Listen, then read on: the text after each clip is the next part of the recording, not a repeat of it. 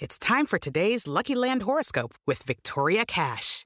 Life's gotten mundane, so shake up the daily routine and be adventurous with a trip to Lucky Land. You know what they say, your chance to win starts with a spin.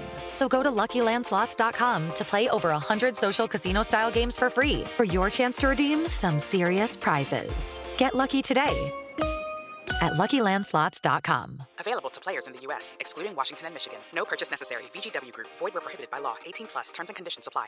Welcome to Millions of Screens, IndieWire's TV industry focus podcast. I'm creative producer Leo Garcia, joined as always by TV awards editor Libby Hill and TV deputy editor Ben Travers. On today's episode, we have a very special interview with Raphael Bob Waxberg about the finale or the final season of BoJack Horseman. No, about BoJack Horseman generally, about his sketch troupe, Old English, and about the end of MASH. I was going to see how long we go. I was like, why are you guys not reacting? Without saying anything and just let Leo be like, wait, are they? So wait, am I saying it wrong? It was all of BoJack? It was some of BoJack. It was the end of BoJack, but not the ending of BoJack. I mean, we did not talk about the ending. I think he was wary of spoilers. So we didn't really talk about the ending. It's still soon. It's Monday.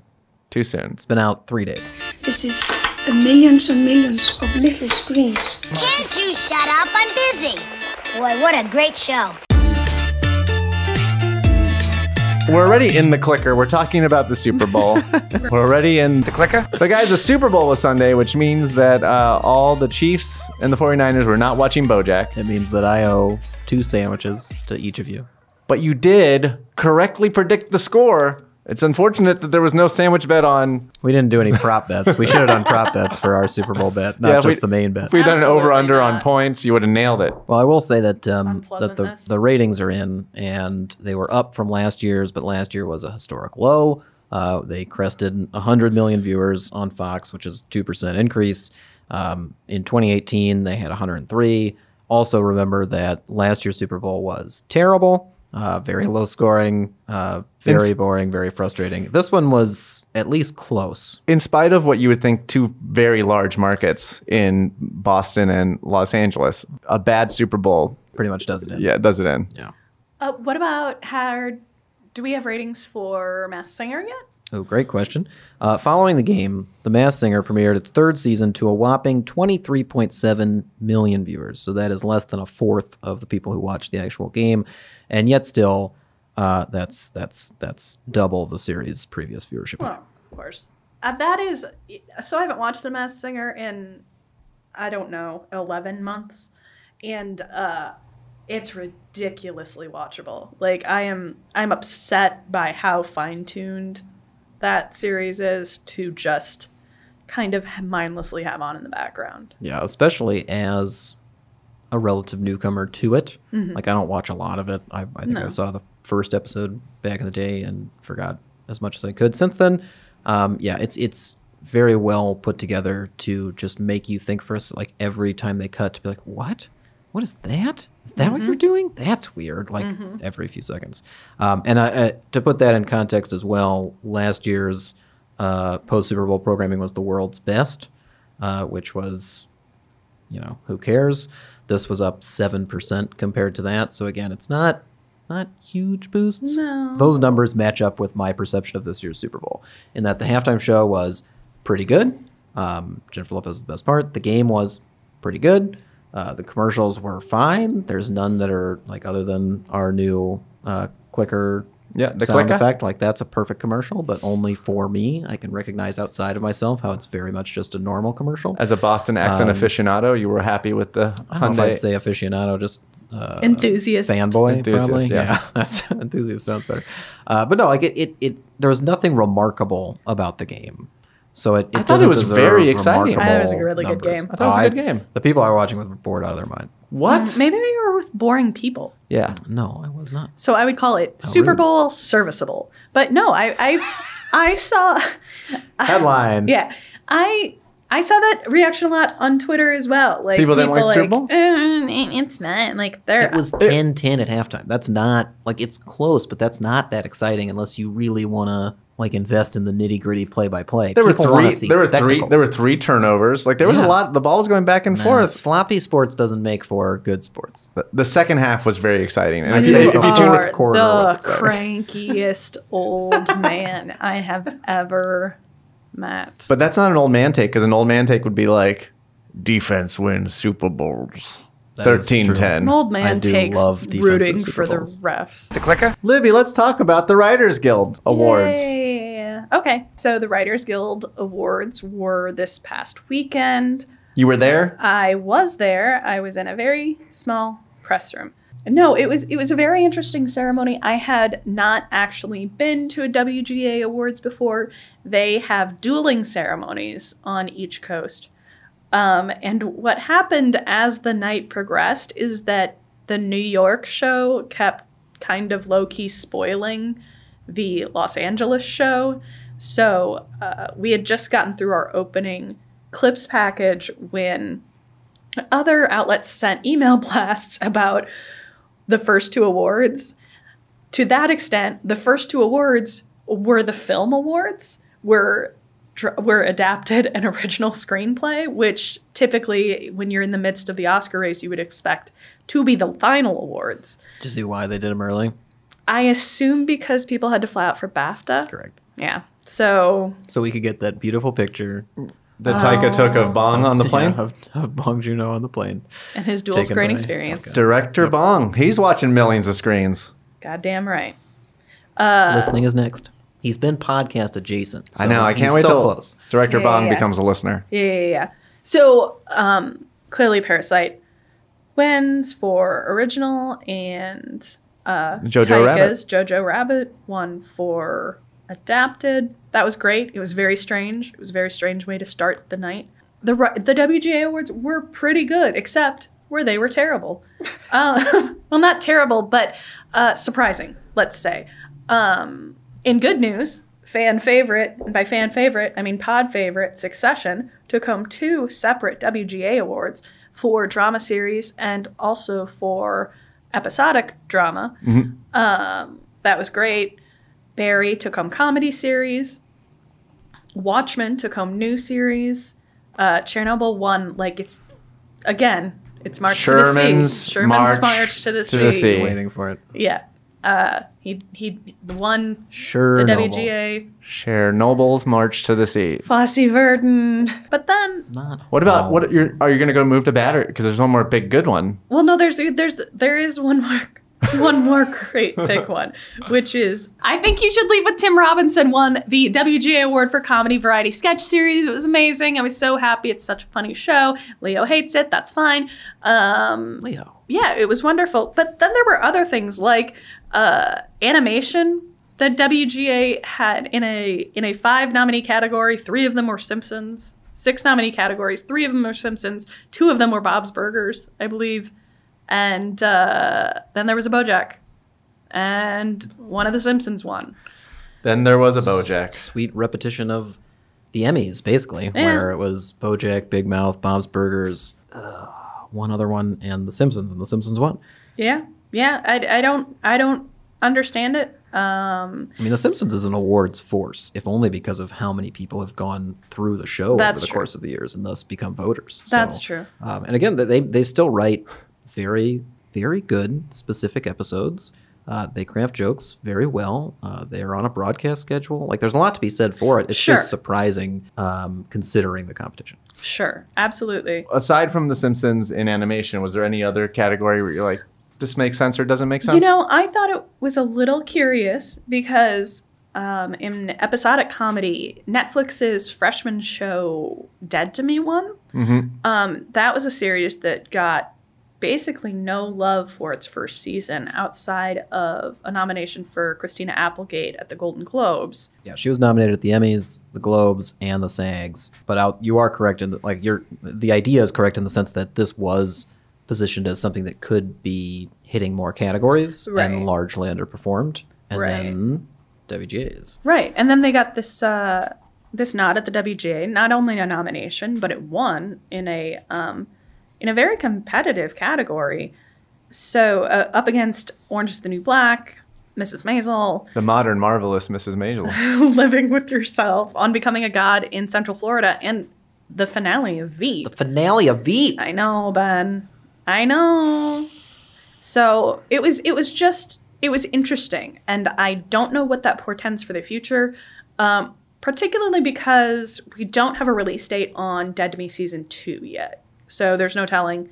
And as that would be the eligible season, there's no telling the quality of that, but it's interesting to see that the WGA liked that first season at least. Yeah, and I mean, since that came out, which was last May, I believe, I've run into a not insignificant number of people who are passionate supporters of that show, who really did completely buy into the kind of genre construction of this very nighttime soapy like comedy.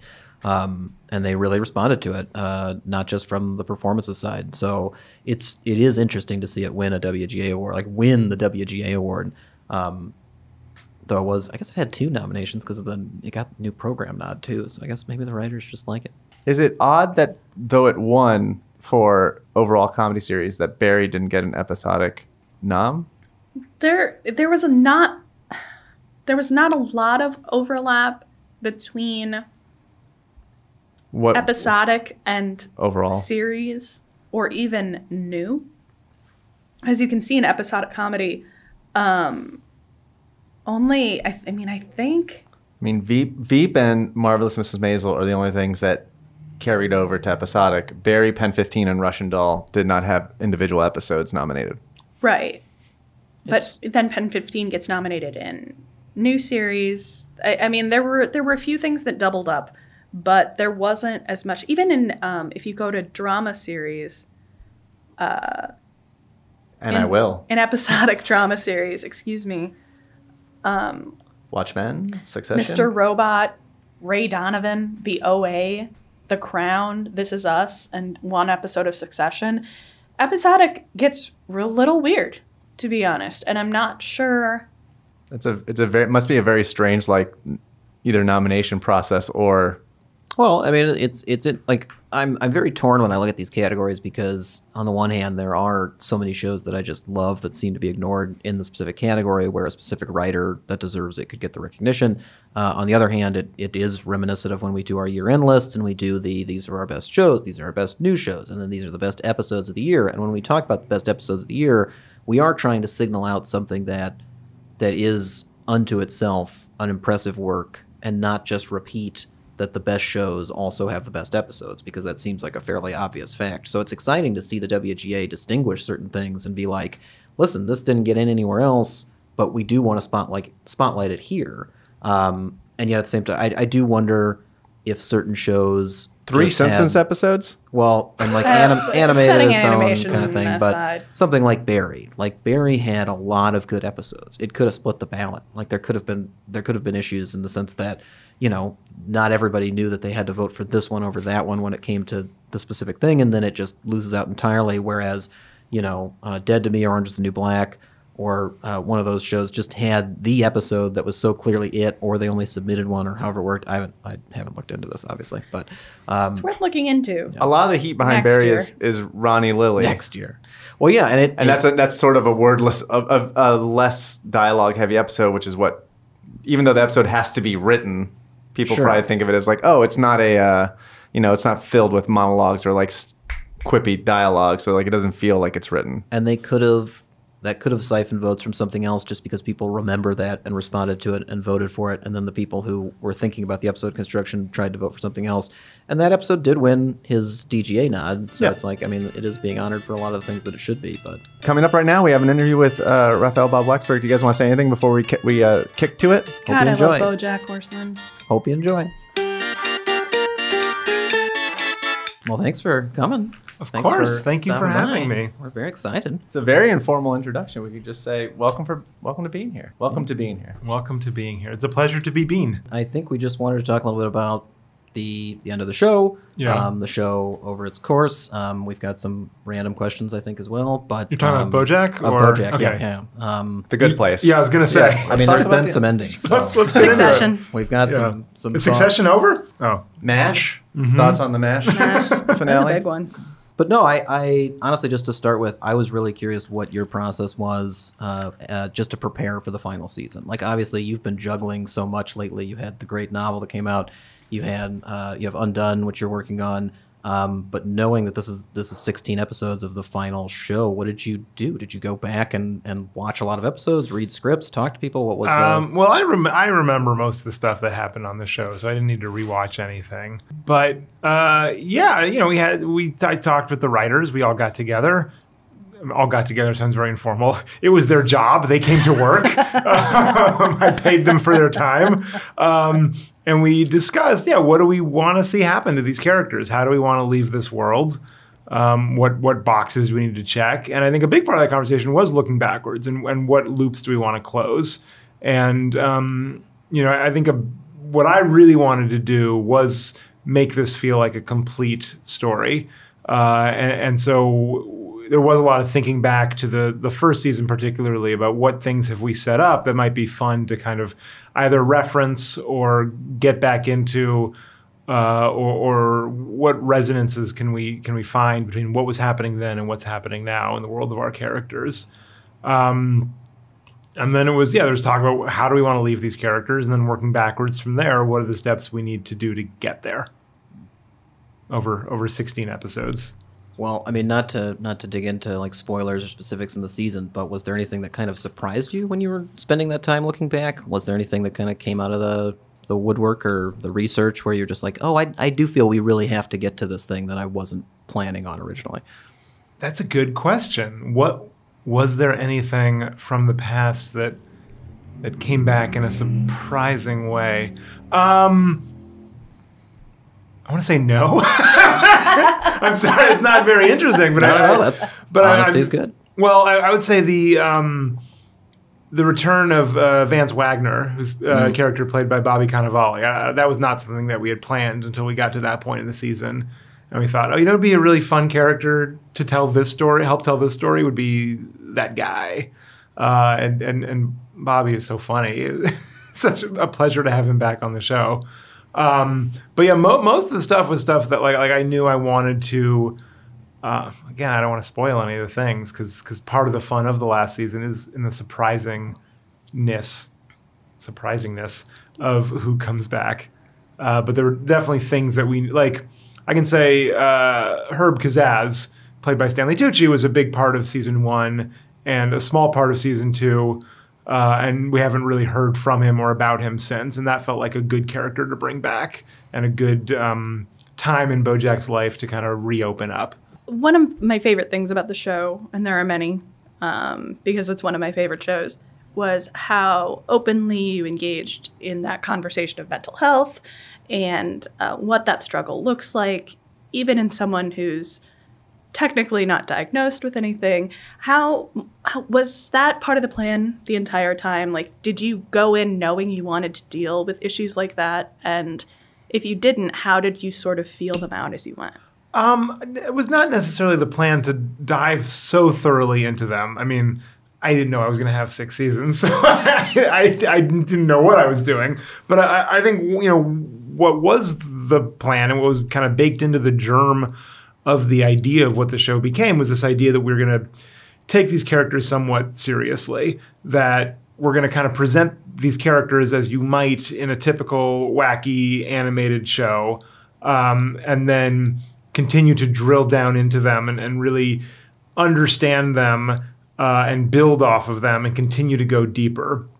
So I do feel like that kind of serious exploration was built in to the premise as I pitched it, but I didn't necessarily know quite how thoroughly or seriously we were going to engage with these issues or have conversations about them.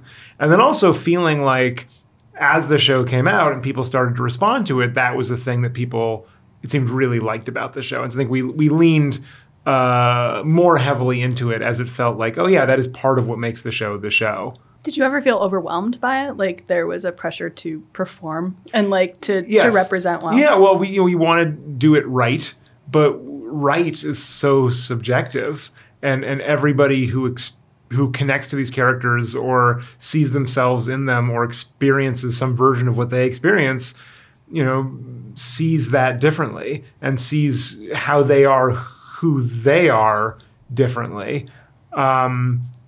And so there are definitely times when I felt pressure of, we're going to let people down if we don't show this correctly or tell this correctly. But all we could do was the best we could do. And I feel like that has been enough. And that we have been, I don't want to say rewarded for that, but that it felt like that has resonated with people, that when we try to be respectful and try to interrogate what we're doing and do it to the best of our abilities, that mostly people don't come away saying, oh, they're using this as a prop or they're taking this too lightly. Right. As for someone who suffers with depression, like I was always so touched because it wasn't like a big, broad, general depression. It was always very specific to the characters, which made it general, which made it relatable.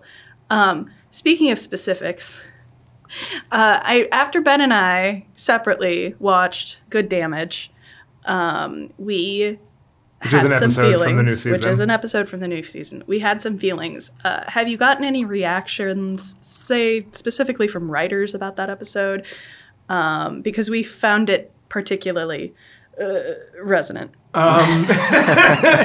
Yeah. Basically, we're happy to give you reactions if you didn't hear anything yet. Yeah. It was written by writers, so I think true. On the on the first hand, it definitely felt while we were doing it, this is about the process of writing, and this is about the difficulty of writing, and how do we express that, and how do we tell that story in a visual way. One thing I talked a lot about with Joanna Callow, who wrote that episode specifically, is about the idea of how do you know when what you're writing is good. And I think there's a feeling amongst some people that if something comes too easily to you, that means it can't be good. And if something is really hard to write, that means that it was hard, therefore it is good. That you chiseled this block of marble down to a statue, and that made it good. And then conversely, I think there are people who believe the exact opposite. That if something flows naturally, then it is good writing. And if something is a struggle, that means you're rowing your boat, against the current, and it's hopeless, and you're not going to get anything good out of it. Unfortunately, I personally have found no such correlation on either side, which is very unhelpful. That I've worked really hard on stuff that then turned out to be great. I've worked really hard on stuff that then was bad. And there's been stuff that's come easily that's been great, and stuff that's come easily that has been bad. Well, that's its own kind of consistency. Yeah. So it's nice to depend on that. But I think a big ethos of the show is we don't have the answers, and we have not found the conclusions, but we want to talk about the questions. And I guess that's one example of that, is what makes good writing, and how do you know when you should be writing something or when you should just give up. And I don't always know the answer to that, but I kind of I would err on the side of, well, if you never know either way, you might as well do the fun, easy stuff. That's very true. That's a great point. Well, to look a little more, I guess, broadly at the show itself, I wanted to ask about kind of how the narratives of this being like at least half of like an anti-hero drama, of BoJack being an anti-hero, and how I felt early on you made it fairly explicit that this guy had problems and you were going to address those problems. Like, unlike some of the anti-hero dramas we've seen in the past with a Tony Soprano or a Walter White or even a Don Draper, it was kind of left, it felt to me at least, those shows were left up to the audience to judge them in a lot of scenarios, and then other times you could kind of turn the door. But with BoJack, it seemed very explicit that you wanted to know that this guy was doing bad things, and that he was going to be, if not held accountable by the public, then personally held accountable by it. I just wanted to know kind of how that idea kind of merged with what a lot of people are talking about over the last 2 years of the Me Too movement, where it feels like this is having a conversation that we need to have right now.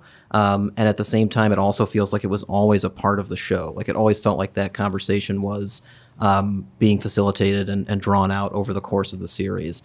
So just kind of, I guess I just kind of wanted to know how those went hand in hand for you, or when you felt the influences of one or the other. Those things are definitely related. And I would say kind of in addition to, it's funny to me a little bit, the conversations around BoJack now versus when we first started. And that now I feel like the comparison points are Walter White, Tony Soprano, Don Draper. But I think if you look in the DNA of the show, it's just as much about the archetype of like Homer Simpson or Sterling Archer, those cartoon comedy anti-heroes, Peter from Family Guy.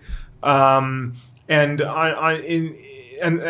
from the beginning, the idea was kind of both to satirize and exemplify both at once. That it's gonna feel a little bit like a mix of like Bender from Futurama and Don Draper, but it was gonna take both of those characters equally seriously, and kind of the surprise. I think the initial twist of the show is that it is playing with these cartoon archetypes in a serious way and investigating them more thoroughly. And if The Simpsons had proper continuity, which obviously it doesn't by design, like Homer Simpson would be in jail by now several times over. Like he would be, Marge would get full custody of those kids, and Homer would be a pariah for strangling Bart alone, let alone all of the other negligent, terrible things he does. And so part of the dark comedy of the show is, all this like cartoon stuff that normally doesn't stick to guys. What if it stuck to him, right? And so then you kind of just follow that through to its natural conclusion. And then as you go into the sixth season, stuff is accumulated. And it feels like he's dragging around this trailer full of damage behind him of what he's done. And the wreckage that he's laid in his wake. So it only felt natural to continue to take that stuff seriously, especially as in the real world, in our culture, the way we've talked about that kind of behavior has changed. It seemed like, well, of course, this kind of thing would catch up with him as well. But it is interesting, I think the way we think about fictional characters has changed in the last 5 years, since the show has been on. And that there are jokes or story beats in the first season that maybe felt harmless at the time or pushed or comical in its misogyny, that I feel like even if you were trying to do the light version of it now, it wouldn't sit right. And I think there are certain scuzzy Playboy archetype characters of the last 10, 20 years of television that even now feel dated and don't feel as lovable as they once did, which is really interesting. And so it felt like for the show to continue, we have to address that and we have to evolve with the times we're in. No, and I think that's one of the things that was so impressive over the last few years is just how that tricky balance of holding him accountable in a town or in an industry or in a country that both does and doesn't hold people accountable rang true. Like the fact that he could do, I'm sorry, I'm going to get into spoilers of the final season, but the fact that BoJack could get away with things for so long and then other things would stick to him, kind of going through that from a fictional perspective, from somebody who's writing it, is so interesting because you get to choose, well, would the public let him get away with that? Or could they spin this in a certain direction and get out of it versus, okay, this is something he doesn't want to get out of, or this is something they would hold him accountable to, or what are those situations? In some ways it's almost arbitrary of like, this thing stuck to him, this thing he got away from, which I think is probably true of a lot of the the people that we've heard terrible things about in the last few years. I don't think we've heard all of the terrible things. Maybe we have. Maybe a guy just did one bad thing and like we got him on it. But I think usually there is a pattern, and usually there are other stories that are not being told. But I think also part of our storytelling of the show And when we started really getting into this stuff, particularly in season 5, this is last season, but as interested as we were in Bojack's guilt and culpability, I think we were also just as interested in our own culpability as storytellers, and what are we doing by telling a story about this character, and what is our responsibility to society? And when we make these fun jokes about a scuzzy character, does that contribute to a culture that maybe we don't want to be living in? And how do we as television creators grapple with that? And that certainly went into the story itself. Yeah. And then once we've examined that, how can we continue making this show in this way? Yeah. Right? And so I think it definitely affected what happened to the character the more we were thinking about how this character exists on this show, in the world of the show, and also in the real world where people are watching this show. Yeah. I think this show is a very sympathetic show, even as it is, very direct and in some ways very mean and very cutting of certain institutions or people, individuals, or types of people. I do think one of the joys of making a long form show is you have time to get into things, right? And so Bojack is obviously a very toxic character, but as the show progresses and you learn more about his background and where he's from, and you really understand why he is the way he is, you start to have empathy for him, and you start to feel bad for him, because he had this terrible mother. And then as we get to know the mother more, we start to understand why she is the way she is. And she had a difficult upbringing of her own in the society that she was in.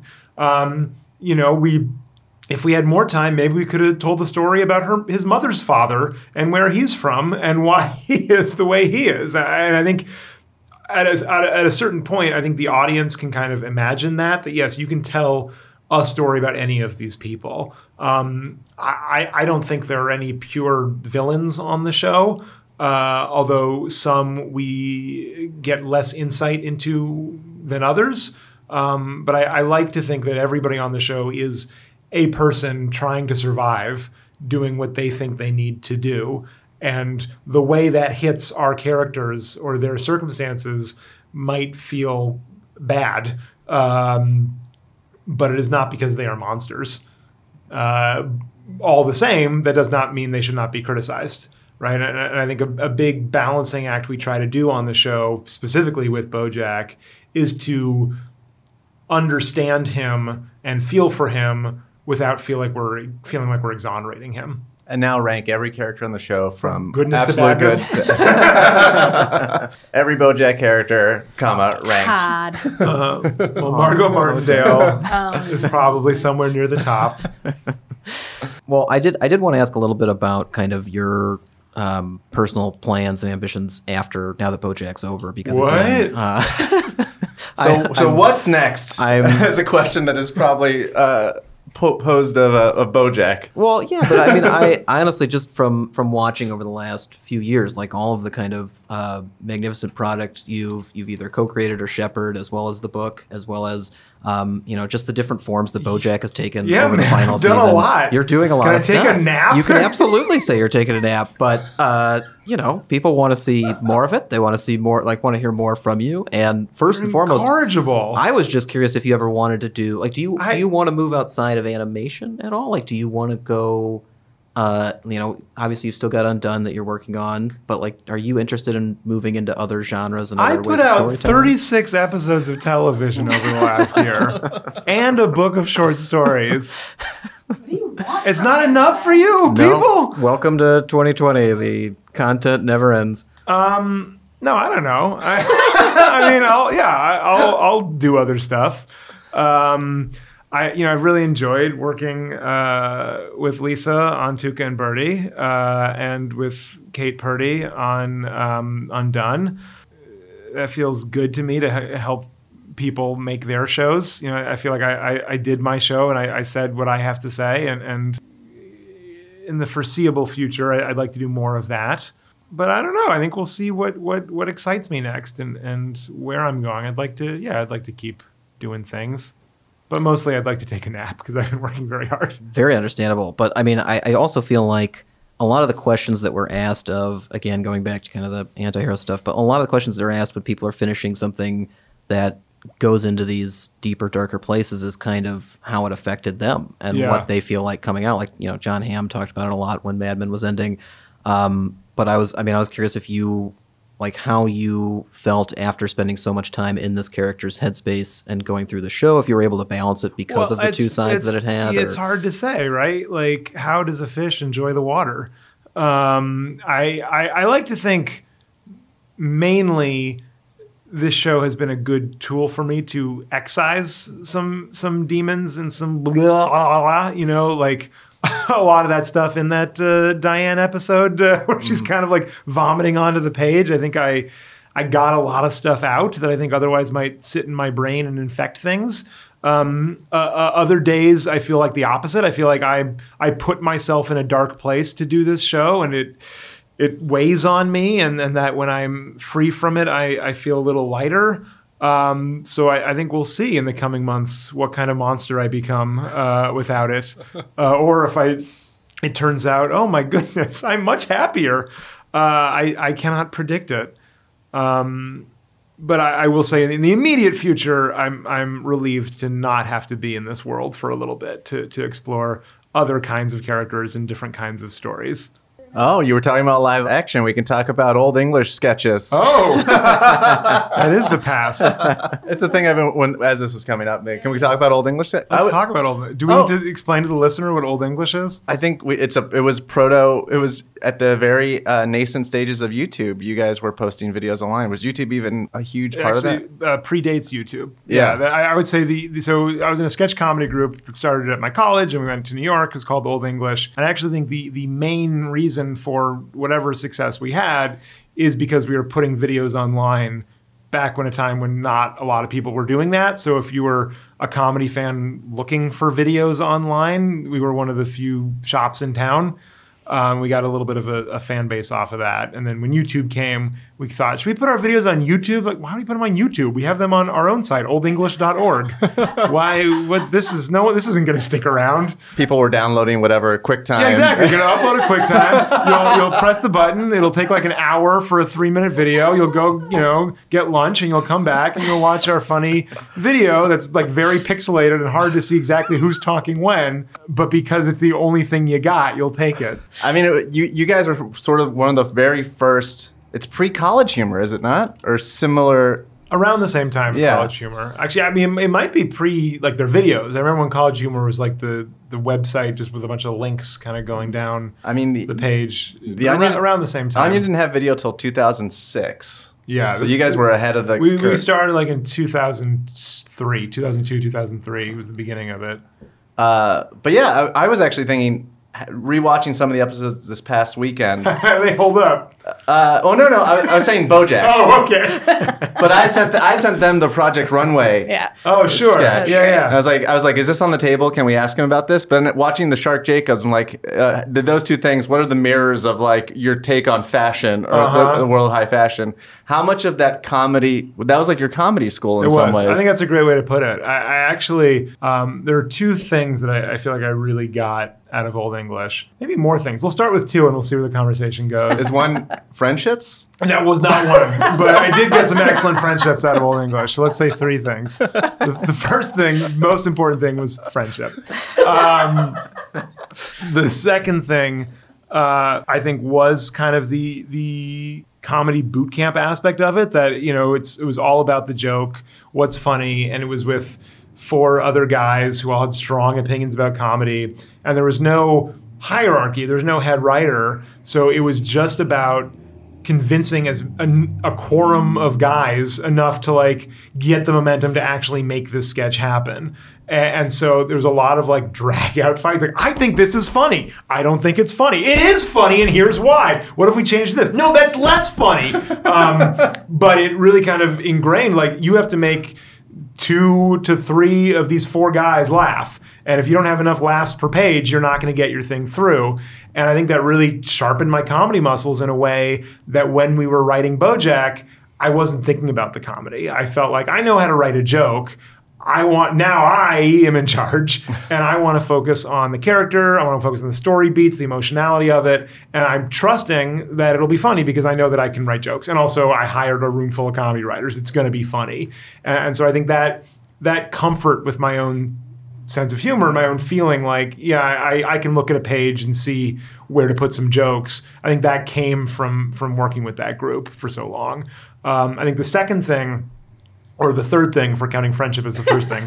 We got to count friendship. The third thing that came out of the group was a love for thinking about stories in terms of format and what is the delivery device for this comedy, and that was something that we took very seriously, right? That I remember we were talking about one sketch that's like in the format of a movie trailer, and it felt to us like a lot of movie trailer sketches didn't actually feel like movie trailers. Like the scenes were too long and like it gave away the ending of the fake movie. And that it felt like if we were doing a movie trailer, we wanted to like cut and feel like a movie trailer. If we were doing a music video, we wanted it to feel like a music video. We wanted it to be the thing that it was. Or we'd start with the format and work backwards, right? There was a viral video where this guy took a picture of his face every day for like 6 years, and people loved it.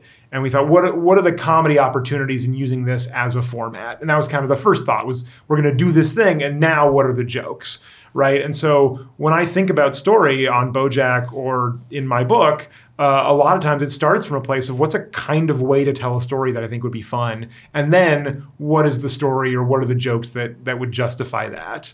Making sure your reference is valid and that you are dead on is like the key to some people missing out on comedy and people who actually are good at comedy. Yeah. But also I think from storytelling, the idea of I want this episode to just be one monologue. Yep. And then I want to be as true to that as possible. And I think sometimes that is helpful, and I think sometimes it gets in the way, right? So I remember we have an episode in season 2 called Let's Find Out, which is BoJack goes on a game show hosted by Mr. Peanut Butter. And as we were breaking the story, talking about the story, there was a question like, how much runway do you need for the story? How much do we need to explain here? And one of our writers at the time, Mehar Sethi, who was not the writer of the episode was written by Ali and Scott. But I remember Mehar very strongly in the room said, the whole episode should take place over the filming of this episode of the game show, that we shouldn't be, it shouldn't be first act, hey, do you want to do this game show? And then going to it and then feeling the aftermath. Like, how can we set the whole thing in the studio while it's happening? And there were moments where I felt like this is difficult. It'd be easier if we could move around. But I think one of the strengths of that episode is that we did stick to that. There are other times where I think we've helped our episodes by giving them more breathing room, by not being so strict to the format, right? We have an episode in season 4 called Stupid Piece of Shit. Can I swear on this? Which is all about BoJack's inner monologue, and similarly uses animation in a really cool way to kind of show what he's thinking. And I think when people think about that episode or remember that episode, they probably don't even remember that episode has a pretty thorough B story involving Princess Carolyn and Rutabaga trying to make a fake wedding for Todd and Courtney Portnoy, which has nothing to do with the A story whatsoever.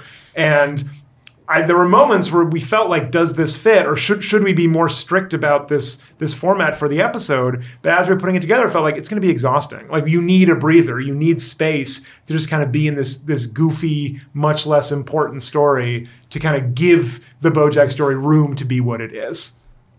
No one should be trapped in a depressed person's inner monologue for more than a few minutes. Yeah, it's heavy enough. Yeah, I don't think it takes away from the episode. You get it. I think, It's good. It's good. It's good. If you don't have to be there, you shouldn't be there. Unless it's fine to visit. Unless it's a performative monologue like Free Churro, where he is performing, but it's still his inner monologue. Right. So that was something we talked too about how purely do we want to do this monologue episode.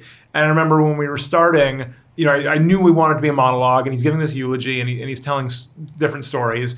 But we had a plan B because I didn't know how it was going to look.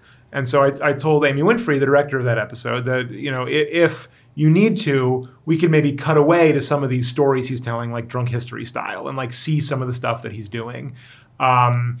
And Amy said, well, let's try for plan A. Like, let's see how it looks with just BoJack. And I think that was the right choice. But you definitely, it's always a negotiation, because when you look at the final episode, it's easy to be like, yep, we pulled it off. It works. But like, while you're making it, you don't know. You don't know, am I being too precious about this device? Am I being too pure about this? Will the audience notice if we pull, because they don't know what the goal was. So the end goal is just make a good episode. And I think sometimes that purity helps you, and I think sometimes it gets in the way. And I think the what you really want is the serenity to know the difference between the two, right? Well, thank you for being here. I think we got to let you go because we've gone a little over, but it's always a pleasure to talk to you. And it's a pleasure for me. Thank you. So thank this you was again. so fun. Yeah. And we're back. Hey, guys, that interview went okay, I thought. Libby. You've said that after each one. I do feel bad that we didn't have Raphael ask you this question, Libby. I thought it would have been pertinent. He was on a streaming platform. There's a new streaming platform that advertised during the Super Bowl, a confluence of perfect events. This would be the most perfect time for you to announce that you have a show on Quibi. They could have used you in the commercial. I hate to disappoint you boys, but I do not have a show on Quibi. Not a disappointment at all. Yeah, it means we get thrilled. to keep the podcast. We get Libby. Quibi gets not Libby. Quibi loses, we win. Quibi gets Chance the Rapper. I'll take Libby over Chance. Millions of Screens is a production of Penske Media Corporation and IndieWire. Our theme music features excerpts of the classic YouTube video Bjork Talking About Her TV and Willy Wonka and the Chocolate Factory. Our editor-in-chief is Dana Harris-Brightson. Our publisher is James Israel. And our executive editor is Ann Donahue. You can find us on Twitter at A Million Screens, at Midwest Spitfire, at Ben T. Travers, and at Leo Adrian Garcia. You can also find us on Apple Podcasts, Spotify, Google Play. Leave a review, and maybe we'll get around to doing something about it.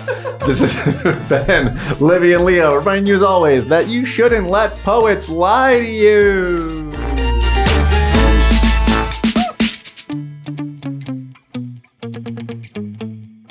You shouldn't let poets lie to you. Ain't nothing wrong with a couple of cold brews and a cool podcast. Judy was boring. Hello. Then Judy discovered ChumbaCasino.com. It's my little escape. Now Judy's the life of the party. Oh, baby, mama's bringing home the bacon. Whoa, take it easy, Judy.